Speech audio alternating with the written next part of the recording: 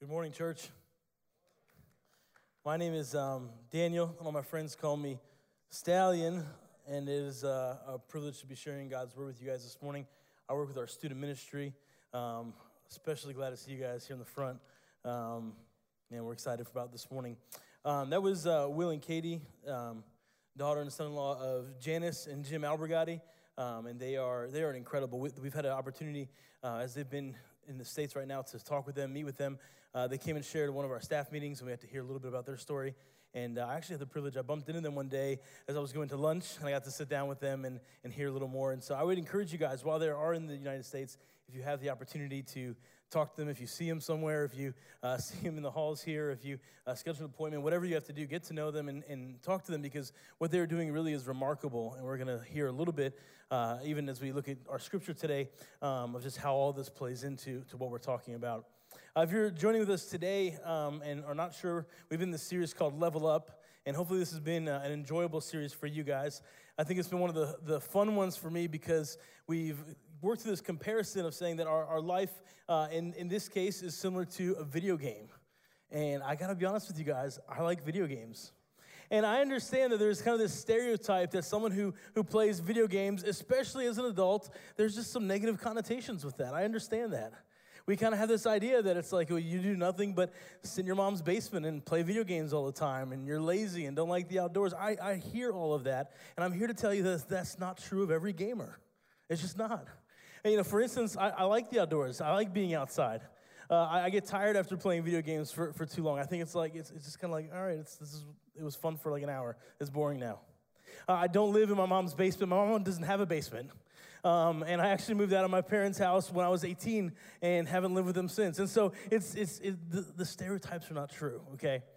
Now, I will say this. When I was younger, I did enjoy playing video games a whole lot. But we had this rule in my house that you could only play video games for an hour a day. And I will tell you, when I was younger, that felt like the worst rule ever. I hated it. And my brothers and I, we would always try to find ways to stay a little bit longer. Man, if we stay quiet, they won't come ask us how long we've been playing. If we don't fight, we knew all the tricks of what to do. When my dad was out of town, when my dad was out of the country, that was always the best. He would fly to America to visit for something, and we'd be at home playing video games, and we could play as long as we wanted. I remember people ask me oftentimes, what is your best Christmas memory? And I oftentimes say this, it's going to sound horrible, and I already know this, you're already going to judge me some more, besides the fact that I like video games. But one of my best Christmas memories was the Christmas that my parents, I hate saying this, I feel so horrible. It was the Christmas my parents got sick, okay? Now, I'll explain. It was Christmas Day, and we had gotten a new video game for the day, for as a gift, myself and my siblings. And later on in Christmas Day, my parents actually weren't feeling well, and so they went to bed early, so we stayed up pretty late playing video games. And the next day, on the 26th, they woke up and still weren't well. They talked to the doctor, found out they had bronchitis, which I don't even know if that's really bad or not. But they ended up staying in bed for basically 3 days. And that was the best 3 days of my life. We had gotten this new video game called Zelda Ocarina of Time for the Nintendo 64. Is there anyone else out there that can identify it, okay? There's a couple brave people in the crowd. You see, video games are incredible. Up until this point, before the Nintendo 64 came out, all video games maybe had an upward or downward motion or a left to right type of motion. But when the Nintendo 64 came out, oh, it was a whole new world. It was life in 3D, baby. Okay, you can navigate the world. You could go all over the place. There was actually, this game specifically had a map to where you had to find out in the world that you were playing where to go and what to do and what to accomplish. It even progressed in time. You actually started out as this kid exploring the village and exploring things, and then it fast forward to when he was a teenager and you had to collect weapons and items, and man, it was amazing. But one of the most fun things about playing video games is this concept, is this idea of leveling up, of going to the next level, of progressing in the journey. And what we're talking about today in this series is how can we as believers, as followers of Christ, not stay in one spot, not just be stuck where we are, but progress in our walk in relationship with God. And so we've been looking at this list of qualities, and if you have your Bibles, go ahead and turn to 2 Peter. We're going to read this together in a second, but we've been talking about this list and these qualities of things that we can do in our own lives, of things that we can see and experience, tangible things that we can do in order to progress and grow in our walk in relationship with God. And I feel like should be encouraging to us because always, what we're always looking for is, man, how do I get better? How do I grow? How do I develop? How do I level up? And so often when we talk about spiritual things, it's so kind of like maybe not very tangible. It feels a little bit vague sometimes. And yet here we find a list of qualities of things that hopefully we have and hopefully we are doing and pursuing in order to grow in our walk and relationship with Christ. And so in 2 Peter chapter 1, starting in verse 3, it says this: His divine power has granted to us all things that pertain to life and godliness through the knowledge of him who called us to his own glory and excellence, by which he has granted to us his precious and very great promises, so that through them you may become partakers of the divine nature, having escaped from the corruption that is in the world because of sinful desires. Verse 5, for this very reason, make every effort to supplement to your faith with virtue, and virtue with knowledge, and knowledge with self-control, and self-control with steadfastness, and steadfastness with godliness, and godliness with brotherly affection, and brotherly affection with love. For if these qualities are yours and are increasing, they keep you from being ineffective and unfruitful in the knowledge of our Lord Jesus Christ. Now, it says it right here in verse 8, if these qualities are increasing, it will keep you from being ineffective, which means if they're not growing, then you are becoming ineffective. And so each week we've progressed and we've looked at these and we've studied these and we've analyzed them. And last week, Trevor did an incredible job when he talked to us about self-control. One of our students who had read ahead in the text said, let me guess, this week you're talking about steadfastness. They read ahead in the text. And I said, yes, that's true. But steadfastness is one of those words that sounds kind of weird. And so in different translations, if you look it up, it actually, probably the best way that we can define it and understand it is by using the word perseverance. Have you ever heard that word before? Perseverance. Now, perseverance is interesting because depending on what you've experienced, depending on what your life is like, depending on what you have seen, you may think of something different when you hear the word perseverance. For some of you guys, maybe you think of a diet, a difficult diet.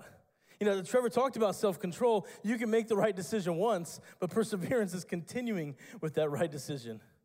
Maybe you decided to do like a juice cleanse or something. Maybe you wanted to try something extreme, Whole30, I don't know. Did you persevere?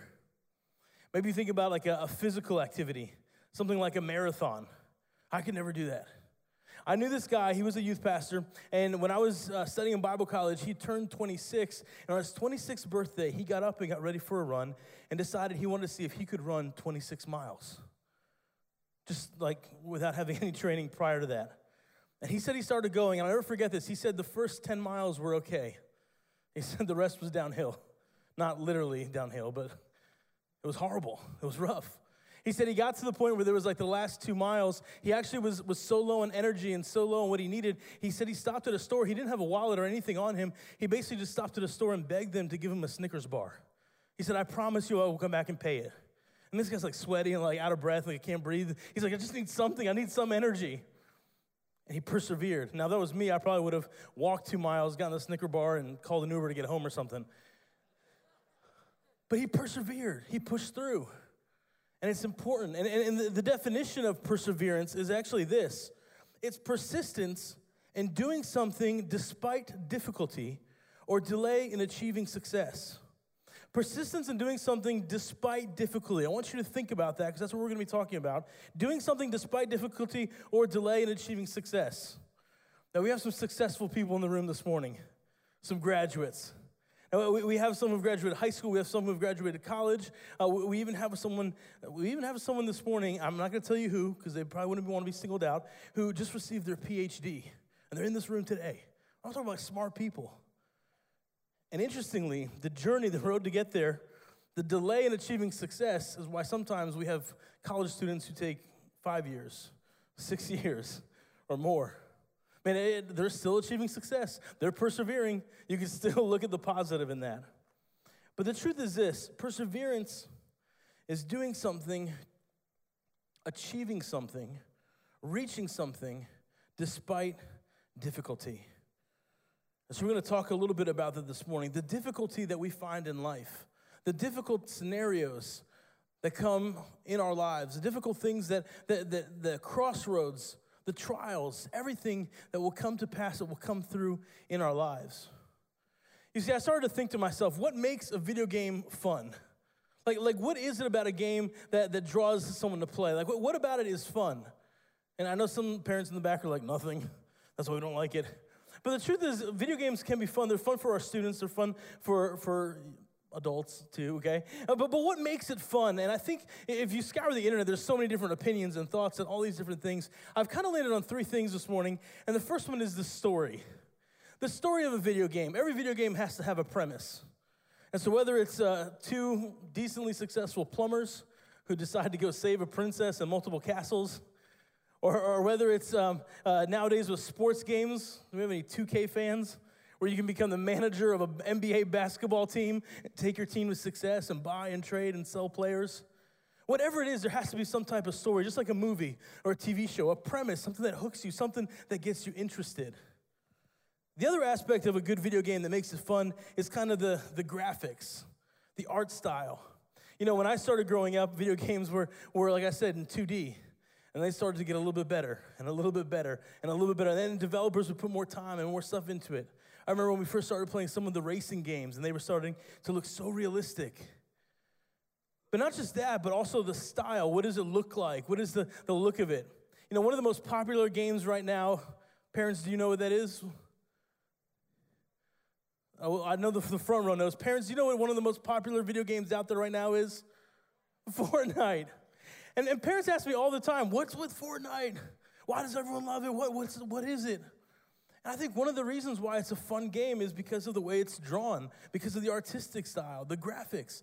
It's just a fun-looking game. It looks like a cartoon. The characters have all these different outfits they wear. They dance. It's colorful. It's like green and blue, and it's happy. And so a good video game has a story, has an art style, but also has an accurate difficulty level. You see, if you play a video game and it's so easy that you can win in 2 minutes, then you're not going to come back, you're not going to play again. But at the same token, if a video game is so hard and so difficult that you're not going to win, you're not going to progress, you're not going to level up, then you're not going to want to play. I remember when the Wii first came out, and everyone got all excited with the Wii. You can hold the nunchuck and do this stuff and pretend like you're bowling, throwing frisbee, all the different sports. Well, they tried to incorporate other games into that. And I remember one time playing this game, and as I was playing this game, the character was a wolf, and he had to get out of this place where he was trapped. And I remember sitting there for like 15 or 20 minutes trying to figure out what to do. What buttons do I press? How do I free this person, this wolf character from this cage that he was in? It was like this little cage, and there was a box, and I couldn't figure it out. And I literally tried for like 15 or maybe 20 minutes. And finally, I stood up, and not in rage, not in anger, but I walked to the TV to turn it off. I just took the controllers and threw them on the couch. Well, that movement of throwing it on the couch activated the motion sensor, and the wolf that was inside of this cage just started shaking everywhere, and the cage broke, and he was free. I said, man, how am I supposed to figure that out? Well, I turned the TV off and never went back to the game. It was too difficult. It was too complex. And so it's important that we understand there is a complexity, there is a difficulty level. And when we talk about life, when we talk about what we're facing in our lives, we're also talking about the difficulties, the struggles, the trials that we're going to be facing. And so if we want to understand perseverance, if we want to add perseverance to our life, if we want to grow in this list of spiritual categories where we can grow and find strength in it and develop as mature believers, one of them is perseverance. Then we have to understand difficulties, and we have to understand trials. And so with your Bibles, I'd love for us to turn a couple pages before to the book of James. Whenever you hear of trials, whenever you hear of perseverance, James is kind of the passage of choice that comes to mind. And as I've spent time studying this, I'm just encouraged by not just the book of James and these verses, but by what this means for us and how we can apply this to our lives. And so this morning, we're going to be camping out here. So if you have it, your Bible, whether it's on your phone or in your physical Bible, go ahead and turn there to James chapter 1, because this is where we're going to camp out and unpack some of these verses and understand what God is saying to us through this passage. So James chapter 1, starting in verse 2, going to verse 4, it simply says this. It says, "Count it all joy, my brothers."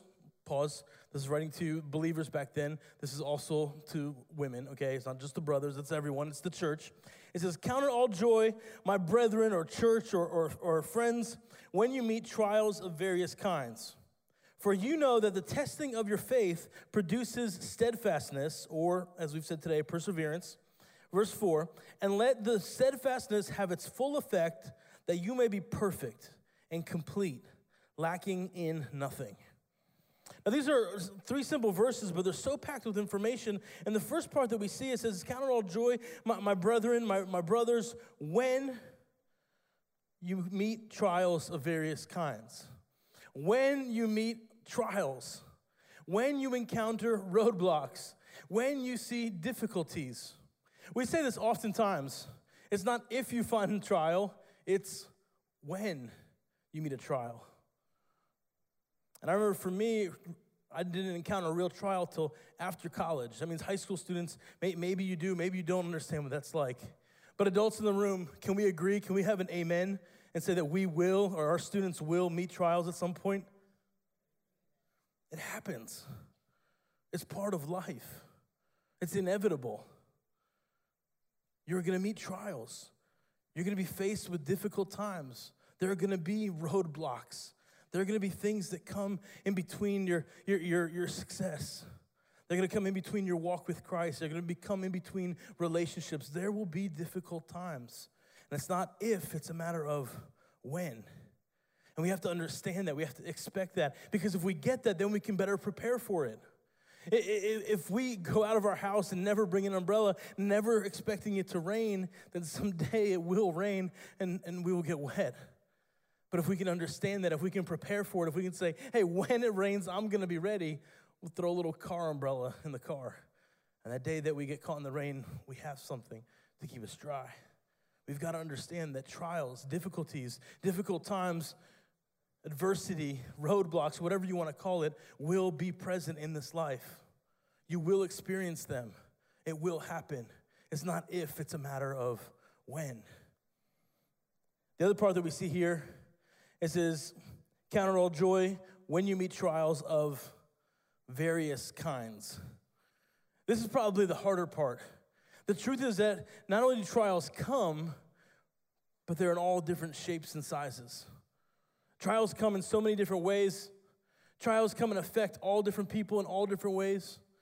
Trials, roadblocks, setbacks, difficulties will come and affect you differently than they may affect me, differently than they may affect somebody else. But you can be sure that we will all experience them. And when I think of a church like Mount Horeb, with the sheer size and amount of people that attend here, or I think of a town like Lexington, which just statistically speaking, we see so many different things. We see so many different types of trials and setbacks. We see people affected by real and true sickness. We see people who go through death. We have funerals here all the time. People who pass away, who go to be with the Lord, sometimes very tragically. Tragic deaths that affect our community seem to be more and more normal. We talk about people who struggle with marriages or relationships where they have a difficult time relating to one another. We've talked so much about people struggling with drug abuse, with addictions. The truth is that trials are here. Trials are in our town. Trials are in our church. And constantly we see this stuff going on. We see people in difficult places. We see these roadblocks. We see these setbacks. We see these things. And I want to pause here for a second because I think we struggle to understand why so often. You know, we think to ourselves, man, in this nice little world where I'm a Christian, I'm a follower of Christ, why do these things happen? You know, we have these plaques in our halls or in our kitchens with verses like, I can do all things through Christ who gives me strength.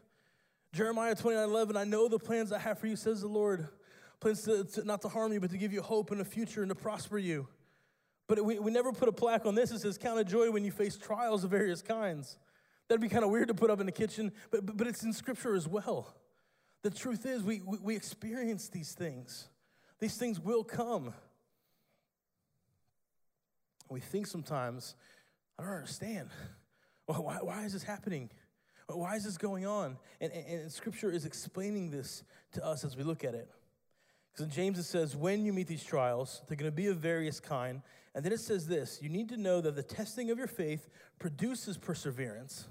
And then, this is the beautiful part, Verse 4, let the perseverance have its full effect, that you may be perfect and complete, lacking in nothing.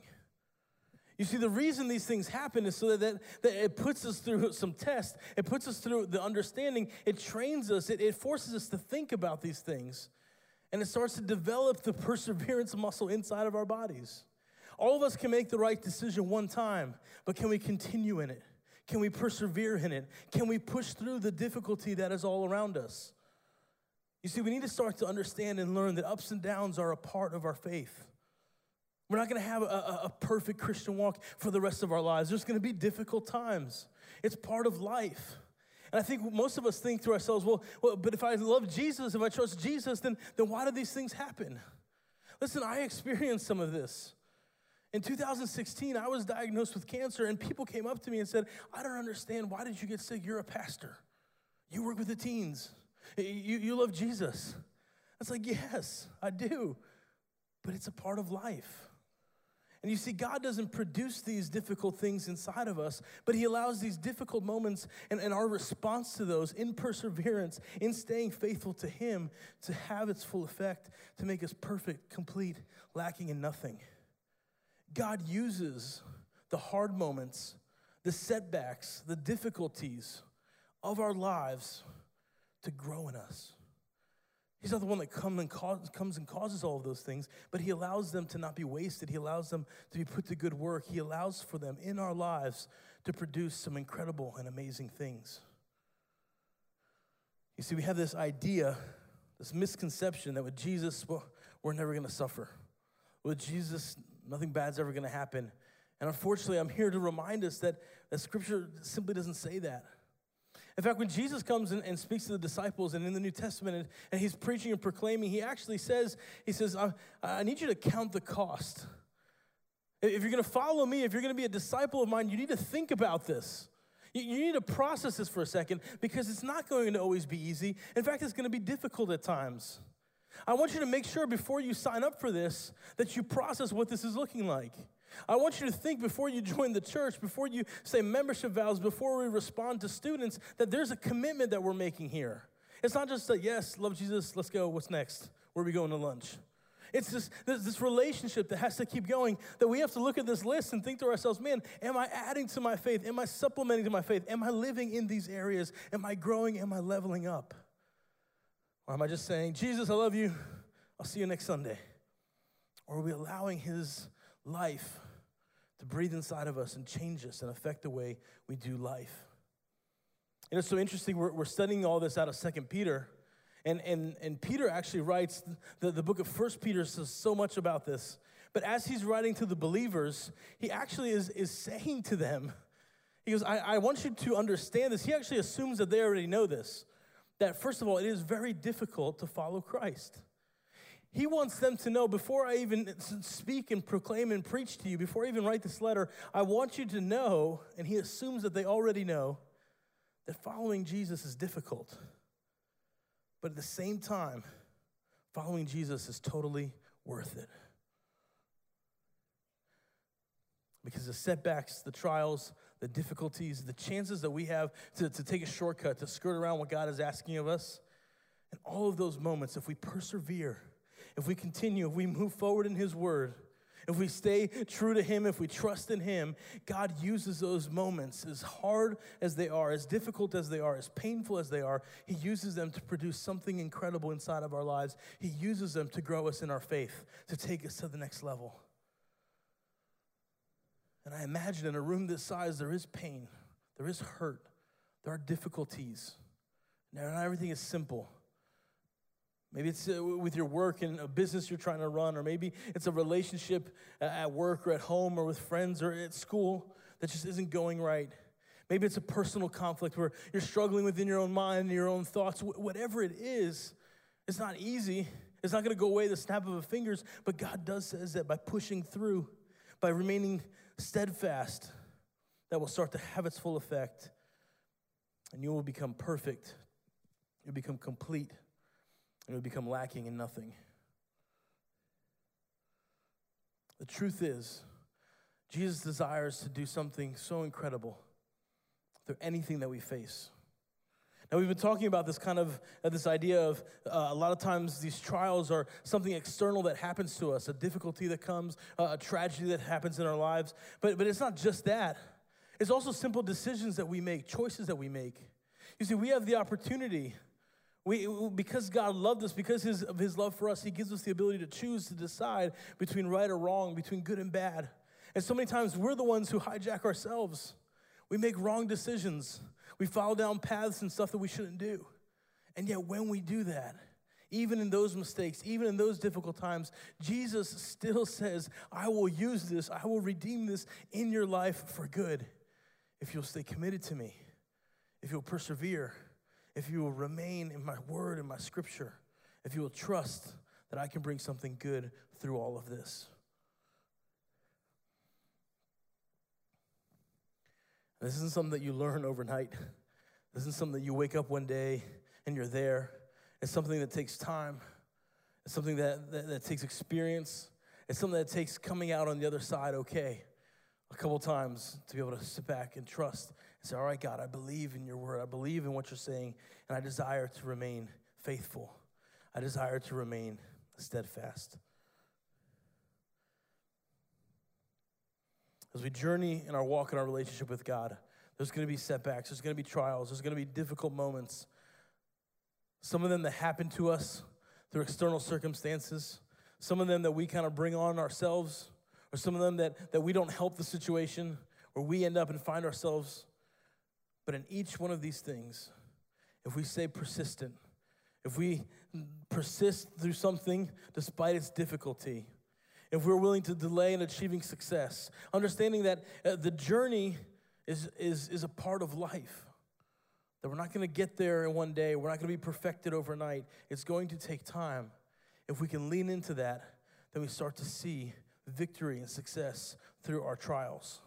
We start to grow from them, we start to move from them, and we start to develop out of those. And so my question for us this morning is, what do we do when we face trials?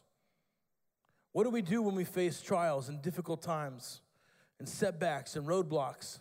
What do we do? How do we successfully persist? You say, Estelle, this is great information, but how do I actually apply this? How do I actually take this? How do I put it in action? How do I move it into my life? When this passage in James, we see three things. And the first one, we skipped over it intentionally so we can come back to this. It says to count it as joy. To count it as joy. If you want to level up, if you want to grow in your walk with God, then when you see a difficulty, when you see a trial, when you see a setback, then you need to learn to count it as joy. That sounds crazy. I understand. It's not my words, it's in the text. But when we see a difficult moment, when we see a time that we don't know what to do, when we see something hard coming our way, if we can pause for a second and learn to count it as joy, not because we're crazy, not because we're gluttons for punishment, not because we like pain, but because we understand that if we can persevere through this, if we can remain faithful to what God is asking us through this difficult time, if we can resist and see it to the other side of this trial, that God will start to produce in us all the things that we need so that we're not lacking in anything, so that we are relying on him. When we see the struggle, when we see the setback, when we see the difficulty approaching, if we can learn to say, man, this is going to stink, I'm not excited about this, but I understand that it's going to happen and God's going to use it for something that will produce greatness inside of me. In that moment, we can start to develop joy. You see, we always say joy is different from happiness. You can be joyful and not happy. You can look at a difficult situation and say, I'm not excited about this. I'm not happy for this. But there's joy in my heart because I understand that God's going to bring me into the other side. And he's going to produce something great inside of my life through this difficult moment. We consider it joy. The second thing that James teaches us is that we have to remain steadfast. Here it says in verse 4, let steadfastness or let perseverance have its full effect. The same thing, this doesn't happen overnight. When a trial comes, you don't say, all right, God, here's a trial. Let me get ready for it. In Jesus' name, amen. Poof, I'm done. That by its very definition, to persevere in something means to continue through the difficulty, to continue through the season of life that is hard, to continue through the time that we wish we could avoid and put way behind us. It doesn't happen overnight. It's going to take time. You're going to have to push through. You're going to have to move forward, sometimes patiently, sometimes with difficulty, sometimes not wanting to. But in order for it to have its full effect, you have to push through. So you got to consider it joy, knowing that the outcome is going to be better than the process. You have to remain steadfast, understanding that it's going to take time for it to have its full effect. And finally, you have to remember that God is with you. You have to remember that God is by your side. That's the greatest truth of them all. In Scripture says that Jesus died on the cross, that he experienced all that he needed to empathize with us. He understands what we're going through. He understands what we're feeling. He understands our emotions. He understands all of these things. And he is by our side helping us through. He is by our side guiding us. He is by our side directing our paths and our steps. He is with us. I told you guys, for me, it wasn't until after college that I experienced, for the first time in my life, a real trial. And I didn't know what to do, and it wasn't that big of a thing in the grand scheme of things, of list of trials that could happen, but it was a big deal for me. So I reached out to a pastor, a friend of mine. I sent him an email. I said, man, I'm going through some stuff. I'm struggling. I'm having a hard time. What do I do? How can you encourage me? And I felt kind of dumb sending this to him. This guy had been through the ringer. His wife had this sickness where they weren't even sure what it was, and they were trying to figure it out, and she had all these ups and downs health-wise, and his mom had passed away about a year and a half before the time that I emailed him. And I'm thinking, this is so dumb. I'm writing to this guy with this like small little problem that I have, and he's been through all kinds of crazy stuff. And I'll never forget what he said. He wrote back to me, and first he just validated. He said, whatever you're going through, whatever your trial is, whatever that roadblock is for you, it doesn't matter. If it's a big deal for you, then it's a big deal, period. It doesn't have to be big in comparison to someone else's. It doesn't have to be on a scale of pain and trial or whatever. He said, if it's a big deal to you, then it's a big deal. And he started to share with me that through the difficulties of his life, he was older than me. He said, through the hard times that I've experienced, through the difficulty of my life, because I have found that in the moments in which I am most needy of God, the moments when I most need to rely on him through hardship, through trial, through pain, through suffering, he said, in those times, because that's when I found God to be closest to me. He says, as I've experienced that stuff, I felt a different type of presence with God, a different type of connection with my Savior. And he said, call me crazy. He goes, I feel weird saying this. He goes, but there are some times in my life where I almost look forward to the difficulty. I almost look forward to the trial. I almost look forward to the hardship, because I know in that moment, I know in that season, my walk with God is going to be so sweet. And God's going to take me through it, bring me to the other side, and accomplish something great inside of my life. That's having joy in the face of trials. That's why some people can stand and say, I don't know what God has for me in the future, but whatever it is, we're excited. That's why someone can say, I don't know if I'm going to be able to go back to the country. I don't know what's going to happen in this relationship. I don't know how this thing is going to be fixed. I don't know how if this sickness is going to be healed. But whatever the outcome, I'm excited because God is by my side. And so whatever you're facing, whatever the trial is for you now, in the present, maybe in the future, or in the trials to come of various kind, my prayer for you is that you would be reminded of these words and be able to say, in face of trial, in face of difficulty and of struggle, in these hard moments, I sit with a joyful heart, knowing that God is going to do something incredible. In the face of these things, I understand that it's going to take time for it to have its full effect. But God is doing something great. And in the face of all these difficulties, God is right by my side. Doesn't necessarily make it easier. Doesn't necessarily take away the pain. But it definitely makes it worth it. God is doing something great. And so we want to level up. We want to grow. We want to reach new heights of maturity in our spiritual walk. Then we have to be ready for what's going to come. It's not always going to be easy. It's not always going to be pretty. But God is going to be faithful. God is going to show us how to remain in him, and he will get us through. You guys close your eyes. Let's pray.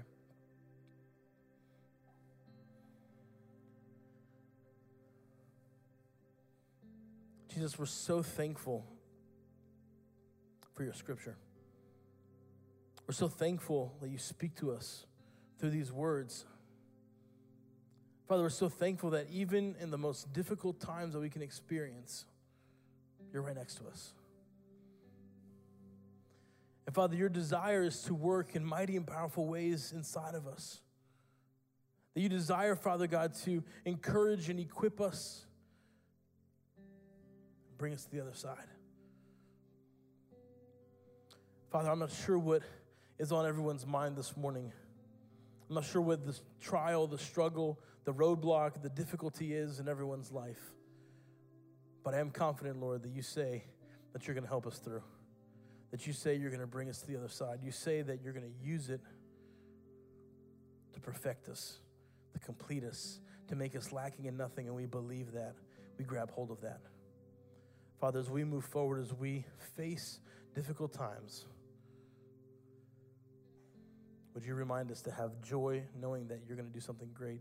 Would you remind us, Father God, that it will take time. It's not overnight. Would you remind us, Father God, ultimately that you are right by our side?